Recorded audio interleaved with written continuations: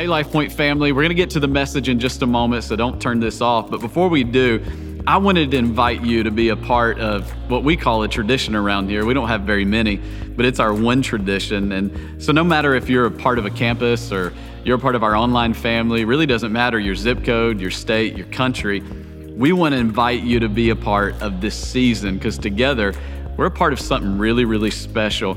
You know, this is a season where we stretch our faith, where we align our heart around the goodness and the faithfulness of God. And we're theming this series, Here I Am. And it's not really a series, it's a season.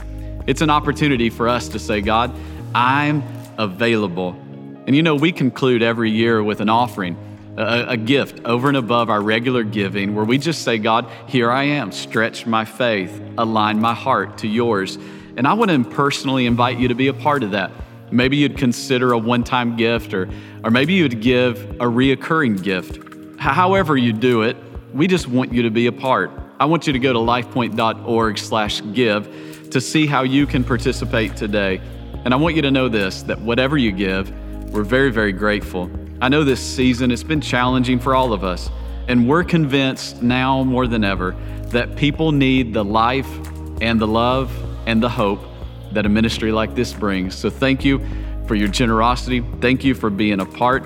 And together, we're making a difference in the lives of so many. Now, I hope you enjoy today's message. Hey, how about our dream team? I saw pictures this morning at every campus, umbrellas, walking people in the rain, loving on people today. Come on, you can do much better than that. They served you today so you could have church. Couldn't be more grateful for our dream team. Best in the world. Come on. I was about to say the country, but we have people that are part of our family now online around the world. So I'm going to say best around the world. I love this season as a church. We're heading into one of our only traditions. I don't think we're really seen as a traditional church in the ways that you would think about it. But we do have one big tradition, and it's that we end the year with appreciation for all that God has done in the year. And some of you are thinking, I don't have much to be appreciative of. But I would counter your thought with this. You're still here. You're here. You're moving forward. God's still faithful in your life. You still have opportunity for a brighter tomorrow. So we end it with appreciation, but we also end it with anticipation. Believing God for greater things in the year ahead. That we're anticipating everything that God wants to do in our future. Really believe that the best is always yet to come. That's not just hype or just preacher talk, like it's theology. That with our God, it's only getting better and better, and the end is great. Eternity with Him. So it just gets better and better. But we end our year with appreciation and with anticipation, and we end it with a way to stretch our faith, align our heart with God's heart, and we stretch our faith. We say, God, do something fresh in our lives. And I don't know about you, but I want to end the year better. I don't want to just be like, can I cross off 2020?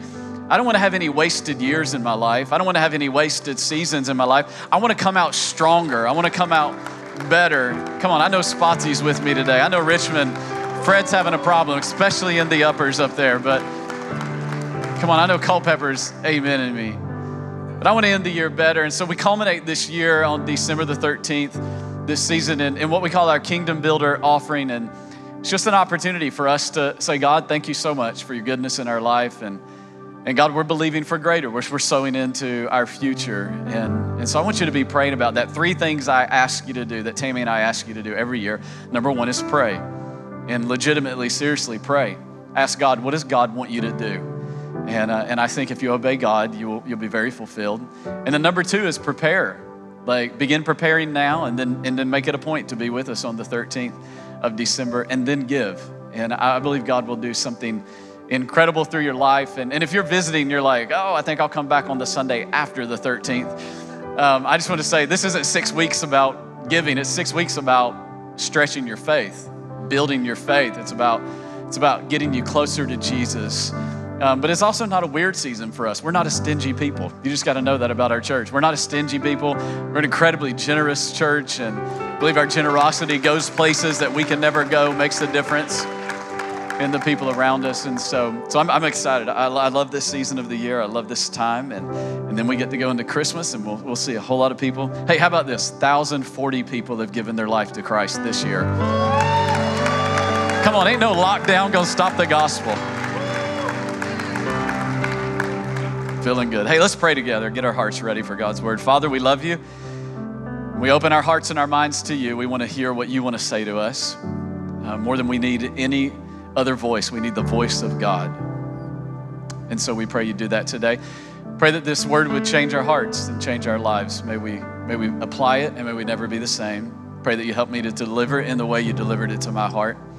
In Jesus' name we pray. And everybody said a big amen. Amen. How many of you know we live in a culture that likes production? Likes production. Come on, if you know what I mean. I'm not talking about production like you experience on a weekend, like lights, camera, action. And by the way, don't our teams do a great job? See, teams do a great job, all of our campuses. Hey, I don't know if y'all know how stressful it is to like have an online thing happening and then an in-room thing happening and then an other campuses thing. And there's people with switchers and buttons and all this stuff I don't understand. It's a lot of stress. And they're all dream team. Come on, somebody. We have an amazing team making all this happen. But I'm talking about production, like producing something. We like to produce, and rightly so. Like, if you get paid at a job, you should produce whatever that job expects you to produce. Come on, everybody said amen. All the business owners said a good amen in the house of God today, right? If you're in school, you're expected to produce something, right? Like all the teachers, can I get an amen? Like you're expected, if you go to class, they want you to produce a paper. If you're expected to write the paper and then get a good grade on that, at least the parents should be with me on this. Like we're expected to produce whenever an athlete gets paid. Like this is why I have no compassion whatsoever when you were paid on the average, when you break it down, your catches, you were paid $1 million to catch that ball. $1 million, you didn't catch it, and they want to fire you. I got no problem with that. Are y'all with me? Because you should be able to produce if you're getting that much money to catch one ball that's flying through the air. All the Washington fans are like, yes, because our team cannot catch a ball. Come on, somebody. Just kidding. The Cowboys can't keep a quarterback healthy either. But hey, that's another subject, right? And so, expect to produce. But here's my concern is this, is that when it comes to our faith in God, that we apply that same mental thought to our faith. And so we begin to think that, well, if I'm going to be in good standing with God, then I've got to produce at a certain level. Are y'all with me? That we can begin to think like, oh, well, some people, because we play this comparison game in all areas of our life, that some people are like first round draft picks to God, and they're just crushing it, and they're super spiritual, and they're amazing, but I'm like a 15th round, number 122 of the 15th round. Like the program has gone off the air, they're still making draft picks, and that's me. All right, are y'all with me today? Okay. And so we think that like God puts it, and most of the time we're not thinking of ourselves on the positive side. The majority of the time we're not thinking, man, I'm just crushing this faith thing. I'm really walking with God in a powerful way. I'm really doing an amazing job at this. We most of the time aren't on that side of things. We're most likely on the other side going, I don't measure up, and I did good yesterday, but today I cussed somebody out, and I did all right in this area, but I'm not doing great in this area, and I don't pray enough, and I don't give enough, and I don't serve enough, and all of these kind of things, and we think, wow, God, I must be like not someone that God would want on his team. Because I'm broken, or I'm definitely not a first round because of the divorce. I'm definitely not a first round draft pick because I was molested when I was little. I'm definitely not a first round draft pick because I'm really still struggling with pornography and can't seem to get free of that. And I'm definitely not someone that God would want me to use. And we got this idea in our mind that God is just out for production. But I want to say this to you, that maybe God isn't as concerned about your ability as he is your availability. That just maybe God is just looking for some people that will go, here I am. With all my mess, with all the baggage of my past, with all the challenges, with all the issues, God, I just want you to know that here I am. And when I look throughout the scripture, I find that God uses a whole lot of people that were just available. Think about Moses with me for a moment. Moses in the Old Testament, if you're new to the Bible, Moses is a guy that led the nation of Israel out of slavery and bondage after 400 years of captivity. But rewind a little bit in Moses' life, and he's also the guy that murdered somebody. And then he was also a fugitive because he ran. Like Moses was on Egypt's Most Wanted. He was in all the post offices in Egypt. Are y'all following me? Some of y'all have not smiled at anything I've said, and I've been relatively funny this morning.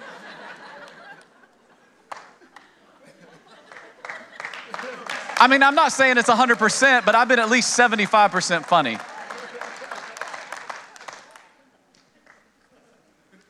But Moses is like a fugitive from the law. He's running, and God uses him to lead the nation of Israel out of bondage. Why? Because he was available. Not because he was perfect, he was available. I think about King David. King David led Israel. He was a man after God's own heart, all these amazing things. Even if you go there today, when I go there and talk to people, they still revere King David. I mean, we're thousands of years later, and the people of Israel still revere King David today. But David was also the guy that slept with Bathsheba, who was not his wife, and she was married to somebody else. He's also the guy that sent Bathsheba's husband back to battle with a note saying, pull everybody back on the front lines of the battle and let him get slaughtered. This is that guy, but he was available and God used him. I think about Mary, the mother of Jesus, somewhere between 13 and 15 years old, most likely. And when the angel of the Lord came to her, this always cracks me up. The angel of the Lord come to her, you know, the Christmas story. Mary, you are highly favored of God.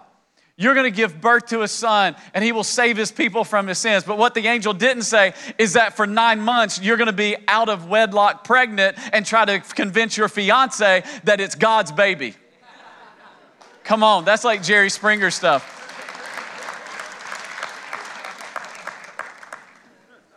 Some of you are like, I don't need any God's favor. All the women are like, God, no favor here. Like, no favor. Don't want any favor on my life. Don't want that kind. But then through Mary, the Savior of the world comes because she was available. I think about Peter, the disciple Peter, such a hothead. Such a hothead. In the Garden of Gethsemane, Jesus is just surrendered to the will of the Father. Not my will, but your be done. You may be familiar with that whole story. Then the guards come because Judas, the one that turned his back on Jesus and ratted him out and did it for a little bit of money, shows up, says that's the one. They go over to arrest Jesus. What does Peter do? He gets out a blade. Why? Because Peter carried a knife. I'm just saying, I always want people around me that are half saved. Little bit of Jesus, little bit of hood. Come on, somebody. I feel like you can change the world with some people like that. They're still not afraid to walk up in the bar they just came out of 2 months ago and say, you need the Jesus. They're not afraid to walk up in the middle of the drug deal and go, look what he did for me. He can do it for you. Some of you have got too saved where you won't even be around people that are far from God anymore. You know what I'm saying? I love Peter.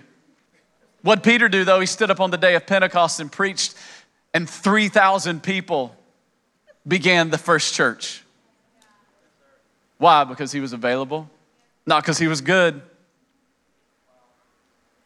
In addition to cutting the guy's ear off in the Garden of Gethsemane, he denied Jesus 3 times when he needed a friend. And so because Moses was available, a nation was saved. Because David was available, Israel had a king after God's own heart. Because Mary was available, the Son of God came into the earth. Because Peter was available, the church was planted. And I just wonder for your life, what will they say about you because you were available? Because your name was available, what story will be written. Not because you were perfect, not because you had figured it all out, not because you had got it all together, but simply because you said, God, I may not have a whole lot of ability, but I've got a whole lot of availability. And so do with me, do through me, whatever it is you want to do in my life, I'm available. Here I am. I just wonder if there's anybody in this church that would say, God, here I am. God, use me. God, do something through me. God, work in and through my life. And that's what this whole season is about. I thought it was we were going to an offering. But the offering is only the expression of something happening in your heart, which in your heart is saying, I'm available. Because newsflash, God doesn't need anything from you. But he definitely wants something for you. And that's for you to live a surrendered life. And so I want us to look at John chapter 6 today and a story where Jesus, the disciples, and another individual, and we see these two things that I'm hoping stretch and grow in you over the next few weeks. And it's this, it's availability and it's faith. It's availability and it's faith. And I'll just say this with you, that just to pre-warn you, that when you stretch the muscle of faith, you'll get sore. If so, at the end of this, you're not sore. You may have done it wrong. If you're with me, say amen. John chapter 6, this is going to be fun. I'm going to have fun whether you do or not. John chapter 6, Jesus has just done some amazing ministry as always. And it says this, that in verse 5, that when Jesus looked up and saw a great crowd coming towards him, he said to Philip, where shall we buy food for these people to eat? So Jesus has been doing ministry, and we find out later in the text about around verse 10 or so that it was about 5,000 men, not including women and children. So safe estimate, about 20,000 people. Can you just imagine that though? Like 20,000 people walking towards you. Like Jesus' ministry, like it's so amazing what he has done. He's loved on people that no one will love on, and he's cared for people no one else would care for. And he's kind of flown in the face of the religious establishment of the day. And he's done miracles and he's done signs and wonders. Can I just add a caveat in that if we'll be a church that loves on people that no one else wants to love on and will believe God for signs and wonders and miracles, I'm telling you, we won't be able to build buildings fast enough to contain the people that want to be a part of something like that. So Jesus saw the crowd coming. That's fascinating to me.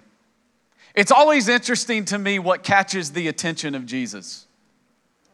Because often what catches his attention isn't what catches our attention. The Bible said that what caught his attention was the crowd. And as soon as he saw a crowd, his first thought was, how do I feed the crowd? Let me say it this way to you. Whatever gets your attention will get your affection. He saw the crowd, and when he saw them, something in him wanted to meet the need of the crowd. Because whatever gets your attention gets your affection.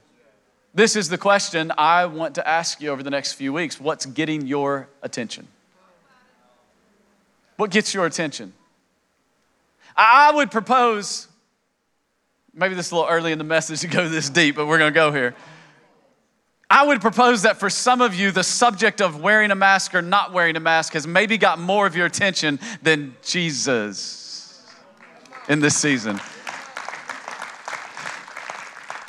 Well, what's getting your attention? It's interesting to me that we even say it like this because so many things want your attention. Your career wants your attention. School wants your attention, students. Your professors want your attention. Your teachers want your attention. Career wants your attention. Social media wants your attention.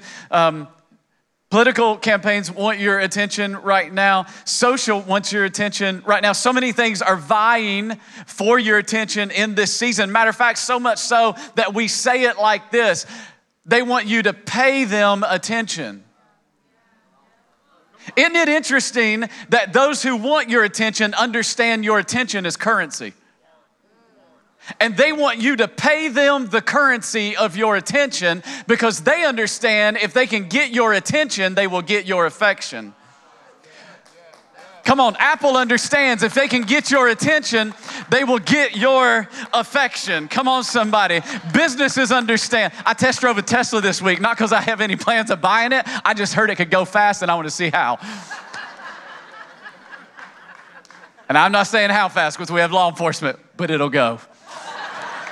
I'm just telling you, it will go.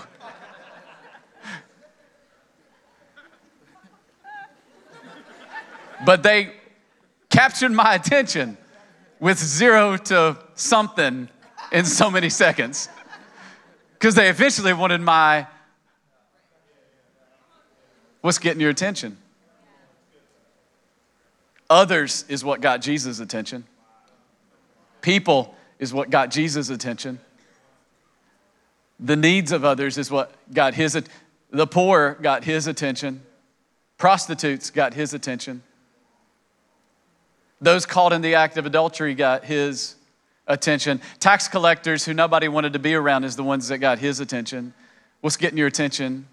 Because whatever gets your attention gets your affection. So what's getting your attention in this season? If I had to guess, and we're all susceptible, I'm with you in this. So many things are vying for it. It's so easy for so many things to get it. And it's not intentional, it's just a slow drift. Your intention maybe used to be so locked in on God and the things of God and what God wanted for you, and then so easily schedules happened and things happened and more demands on your time and more things were pulling for your attention and pulling for your attention and pulling for your attention. And all of a sudden you wake up for a moment and go, wow, I've got off course. And the good news is there's new mercies every morning. Great is his faithfulness. But I just want to know what has your attention, because whatever has your attention gets your affection. Does the church have your attention? I'm not talking about Life Point Church. I'm talking about the thing Jesus died to build. The church, the people of God. Does it have your attention? Because whatever gets it gets your affection. Are you following me? He said he saw the crowds and then he wanted to feed the crowds. You could say it in reverse too, that whatever gets your affection will end up getting your attention. Jesus said in Matthew that where your treasure is, that's where your heart will be also. So your heart lies in the places of your affection, and whatever has your affection ends up getting your attention. Are you with me? And so he said to Philip, where are we going to get food to feed all these people? And then Philip responds to him in this way in verse 7. Are y'all with me? Say amen. Amen. Come on, everybody, you with me? Amen. Okay, great. He said, Philip answered him, 8 months' wages would not buy enough bread for each one to have a bite. We couldn't buy enough bread with 8 months' wages to even give everybody one bite. So in Jesus seeing the crowd and asking the question, he created a need. And in creating the need, Philip jumps to the conclusion that there isn't enough resource to meet the need. Some of us want God to remove all the needs from our life. But I would propose that God allows you to step into places of need because the need is necessary. Jesus could have saw the crowd coming, 20,000 people, and went, food. But he was wanting to do something in the life of Philip and the disciples that was greater than just him doing a miracle. And he needed, watch this, a need. It was necessary to produce the faith in them that he wanted to produce in them. Some of us have needs in our life, or let me say it this way, we have gaps in our life between where we are and where we want to be. Or maybe in this season, as you pray and you listen to God, you're going to have a gap between where you are and what you can produce and what you believe God is calling you to. But the gap is a gift. You can't walk through life seeing the gap as something to rebuke. Some of us are like, in the name of Jesus, we're kind of a prayer team. In the name of Jesus, rebuke this gap from my life. No, the gap is sometimes a gift. The need is often necessary. Why? Because it's in the gap that I actually grow faith. It is in the gap between where I am and where God is calling me to be that I realize I don't have the resource. And that's a great place to be. It's a great place to be. Because when I think I can do it my own, when I think I have all the answers, when I think that I am the source of every resource in my life, I will get to the end of life realizing I got really good at playing the wrong game. And what a tragedy. I think there are too many people in this life that are excelling at a game, only they'll get to the end of the life and go, I played the wrong one my whole life. And the need exposes that. When you're put in a place where there's a need, it exposes your heart. Is this about me? Am I in control? Or am I surrendered to God? See, this season that we're in, and I would propose that most every season where God is stretching your faith, calling you to something greater is this. It's not about you getting more of God. I mean, I'm all about songs that are like, wanting more of God. I love singing that. God, like, fill me, God, I want more of you. I would propose that in this season, God is wanting to get more of you. That's not about that God's going to know. I'm wanting to create a need in your life where you have to surrender a little bit more to me. I'm wanting to create a gap in your life where you're going to have to lean into me a little bit more, where you're going to have to hold on to me a little bit tighter. Why? Because whenever I lean into God more, I get closer to Him. When I hold on to Him, I get closer to Him. And God is wanting to draw you closer and closer. The gap shouldn't push you away from God. It should draw you closer into God. And in this moment, they were about to see the power of Jesus in a way they'd never seen the power of Jesus, but they would not have seen it if there wasn't a need. Come on, somebody. The need is necessary. The need is necessary. The gap is a gift. That was a free point. I just made that up. The gap is a gift. It's a gift. And so Philip is like, we don't have the source to do all, we don't have the resources to do all this. We couldn't meet this need. I just want to say that it's a gift. And so then one of the other disciples, I love this. I would have loved to have, I'd love to have been a disciple in the 12. I am a disciple. Did you catch that? But I'd love to have been one of the 12 because I just think the personality dynamics were so much fun. You had the two that were always vying to be by Jesus, and even their mom showed up one day. Are my boys going to be on your left and right? Moms were doing it way back then. Is my son going to be the starter? Is he not going to? Oh, that was too real. Sorry.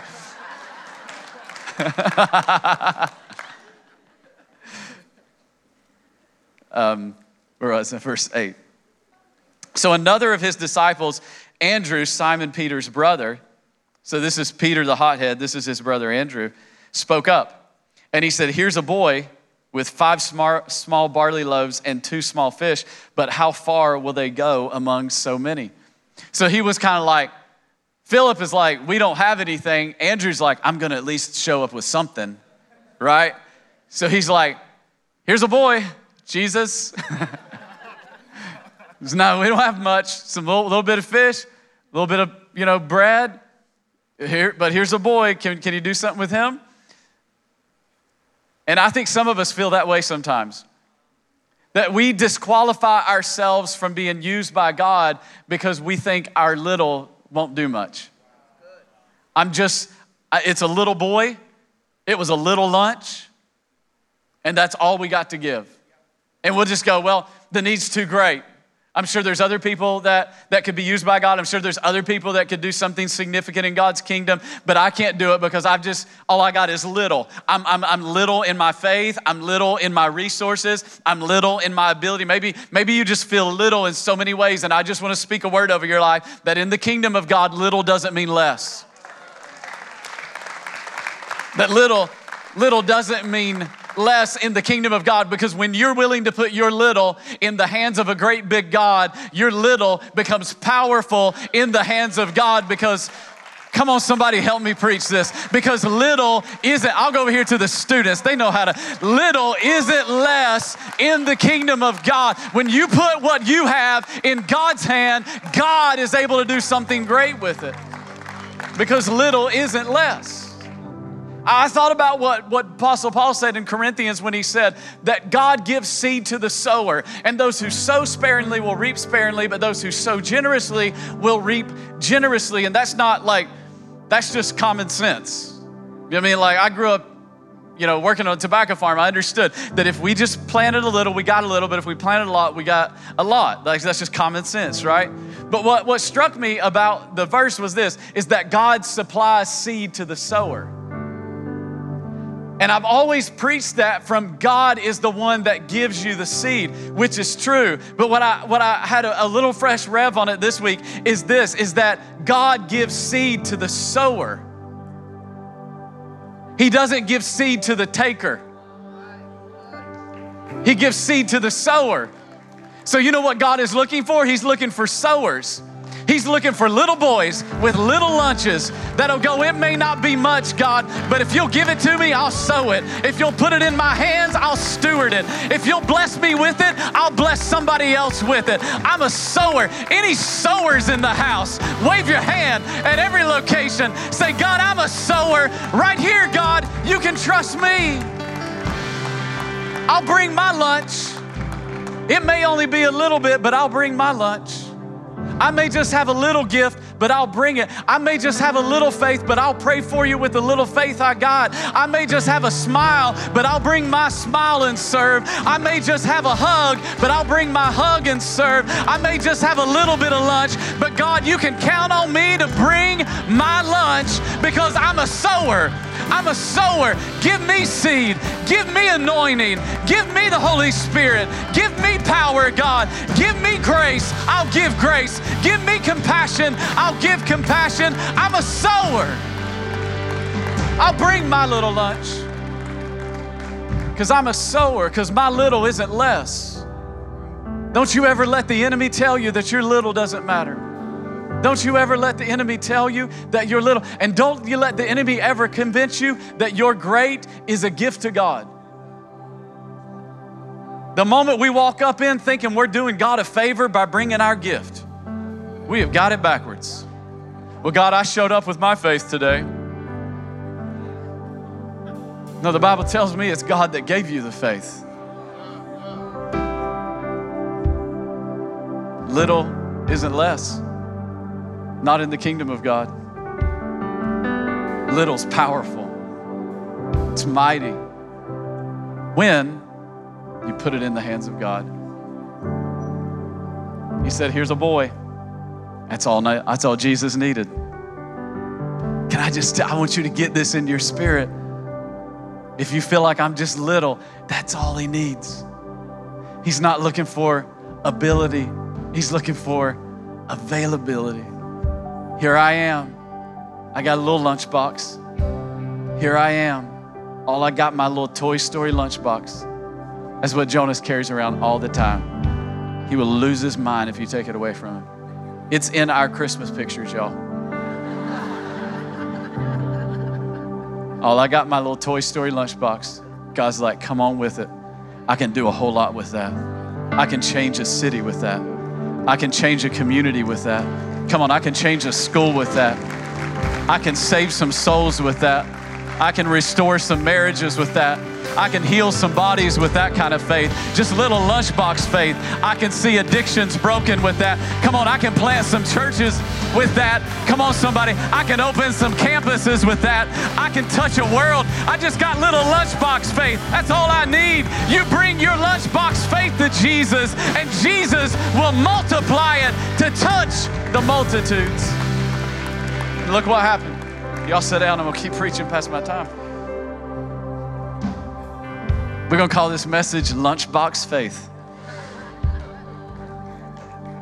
Jesus said, have the people sit down. There was plenty of grass in that place, and the men sat down, about 5,000 of them. And Jesus then took the loaves and gave thanks and distributed to those who were seated as much as they wanted. Now, we know from another account in another gospel that Jesus gave thanks and the disciples handed it out. But they got as much as they wanted. I love that our God is a God of abundance.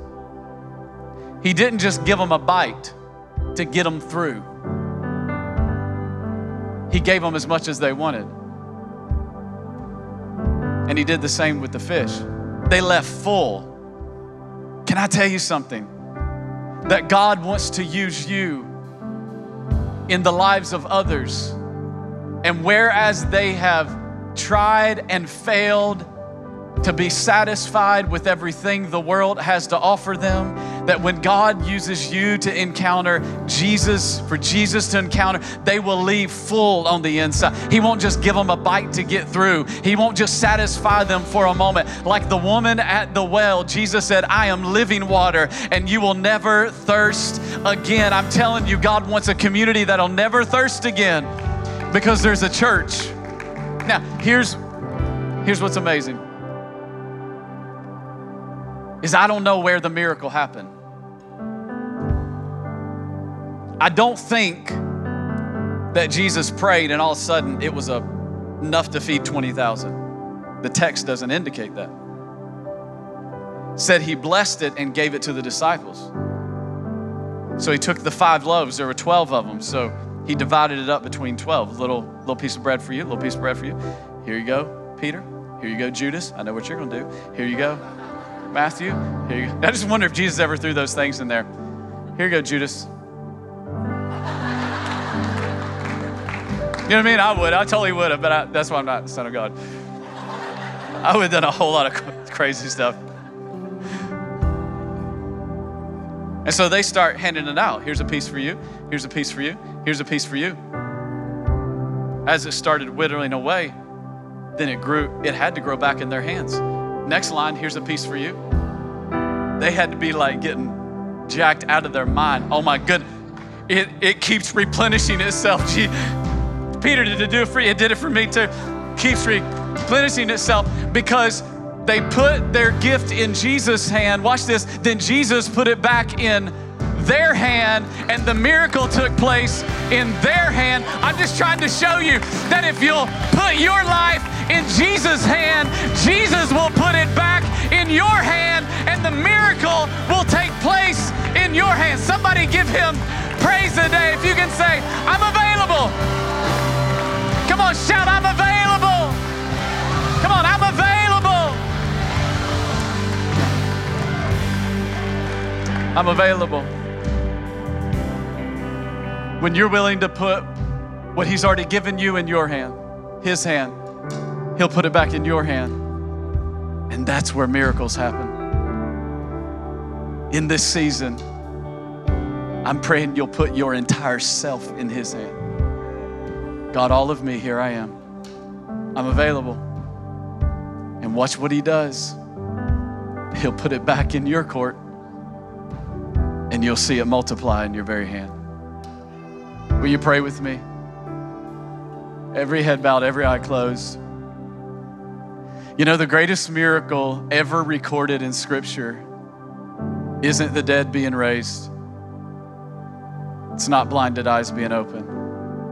It's not bread multiplying to feed thousands of people. All that is amazing.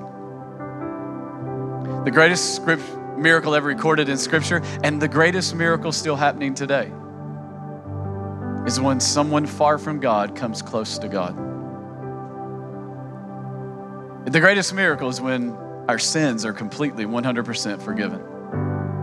And for some of you, that's your greatest need today, is to say, Jesus, here I am. Tried it my way, I've done religion. Maybe you're here today and you've walked away. And you're like, God, here I am again. Here's what I love about our God. His mercies are new every morning. He welcomes you home. And the Bible teaches us that we all have this issue called sin, and all of us are in that boat. And it says the wages of our sin is death. That's really bad news, but the really great news is the gift of God is eternal life. And you can have that today. You can have a brand new beginning today, a fresh start. And the way we receive it, Paul told us in Romans, he said, if you'll confess with your mouth that Jesus is Lord. In other words, you're saying, God, I surrender. I'm available to you 100%. And you'll believe in your heart that he got up out of the grave, the resurrection. The Bible says you will be saved. Not based on your good works, so that you don't get the credit for it, but based on the grace of God. So in just a moment, if that's where you're at, you say, Pastor, I need that today. I know in my heart I'm far from God. Some of you would, if someone asked you, are you a Christian? You'd say, yeah, I'm a Christian, but I'm far from God. Then this moment is for you. A moment we're gonna pray together. And there's nothing magical in the prayer. It's just me helping you talk to God. What's powerful is your faith. If you mean it, believe it. Then on the authority of God's word, today you'll know your sins are forgiven. You have a brand new beginning. And so church, let's pray this out loud boldly for the benefit of those praying for the very first time. Come on, every location, no matter where you're joining us from, just say, Jesus, I need you. I ask you to forgive me of all my sin. I believe you died for me. I believe God raised you from the dead. Today, I make you my Lord and Savior. In Jesus' name. And everybody said a big amen. Amen. Come on, every location, let's celebrate those who made that decision. It's the greatest decision of your life. And we want to be a part of this journey with you. I want to know about this decision, if you would. So no matter where you're joining us from, get out your mobile device right now and text the keyword LCS to 94,000, LCS to 94,000. I want to send a book I wrote to you a couple of years ago completely for free. It's my gift to you, and it's called Fully Alive, and it's all about how to begin and stay in this journey of walking with Jesus. And so if you made that decision, text the keyword LCS to 94,000, and we will send that into the mail to you this week. We would love the honor of doing that. If you found today's message helpful, feel free to rate, review, or even share it with a friend. Also want to encourage you to think about partnering with us. Together through your giving, we can take this message around the world and make a difference in the lives of so many people. Thanks again for joining us today. If you would like to partner with us, you can do so by clicking the link in the description, visiting lifepoint.org/give, or via text messaging on your mobile device. Just text the dollar amount of your gift and keyword LifePoint to 45777. Thank you for your generosity. We can do so much more together than we ever could apart.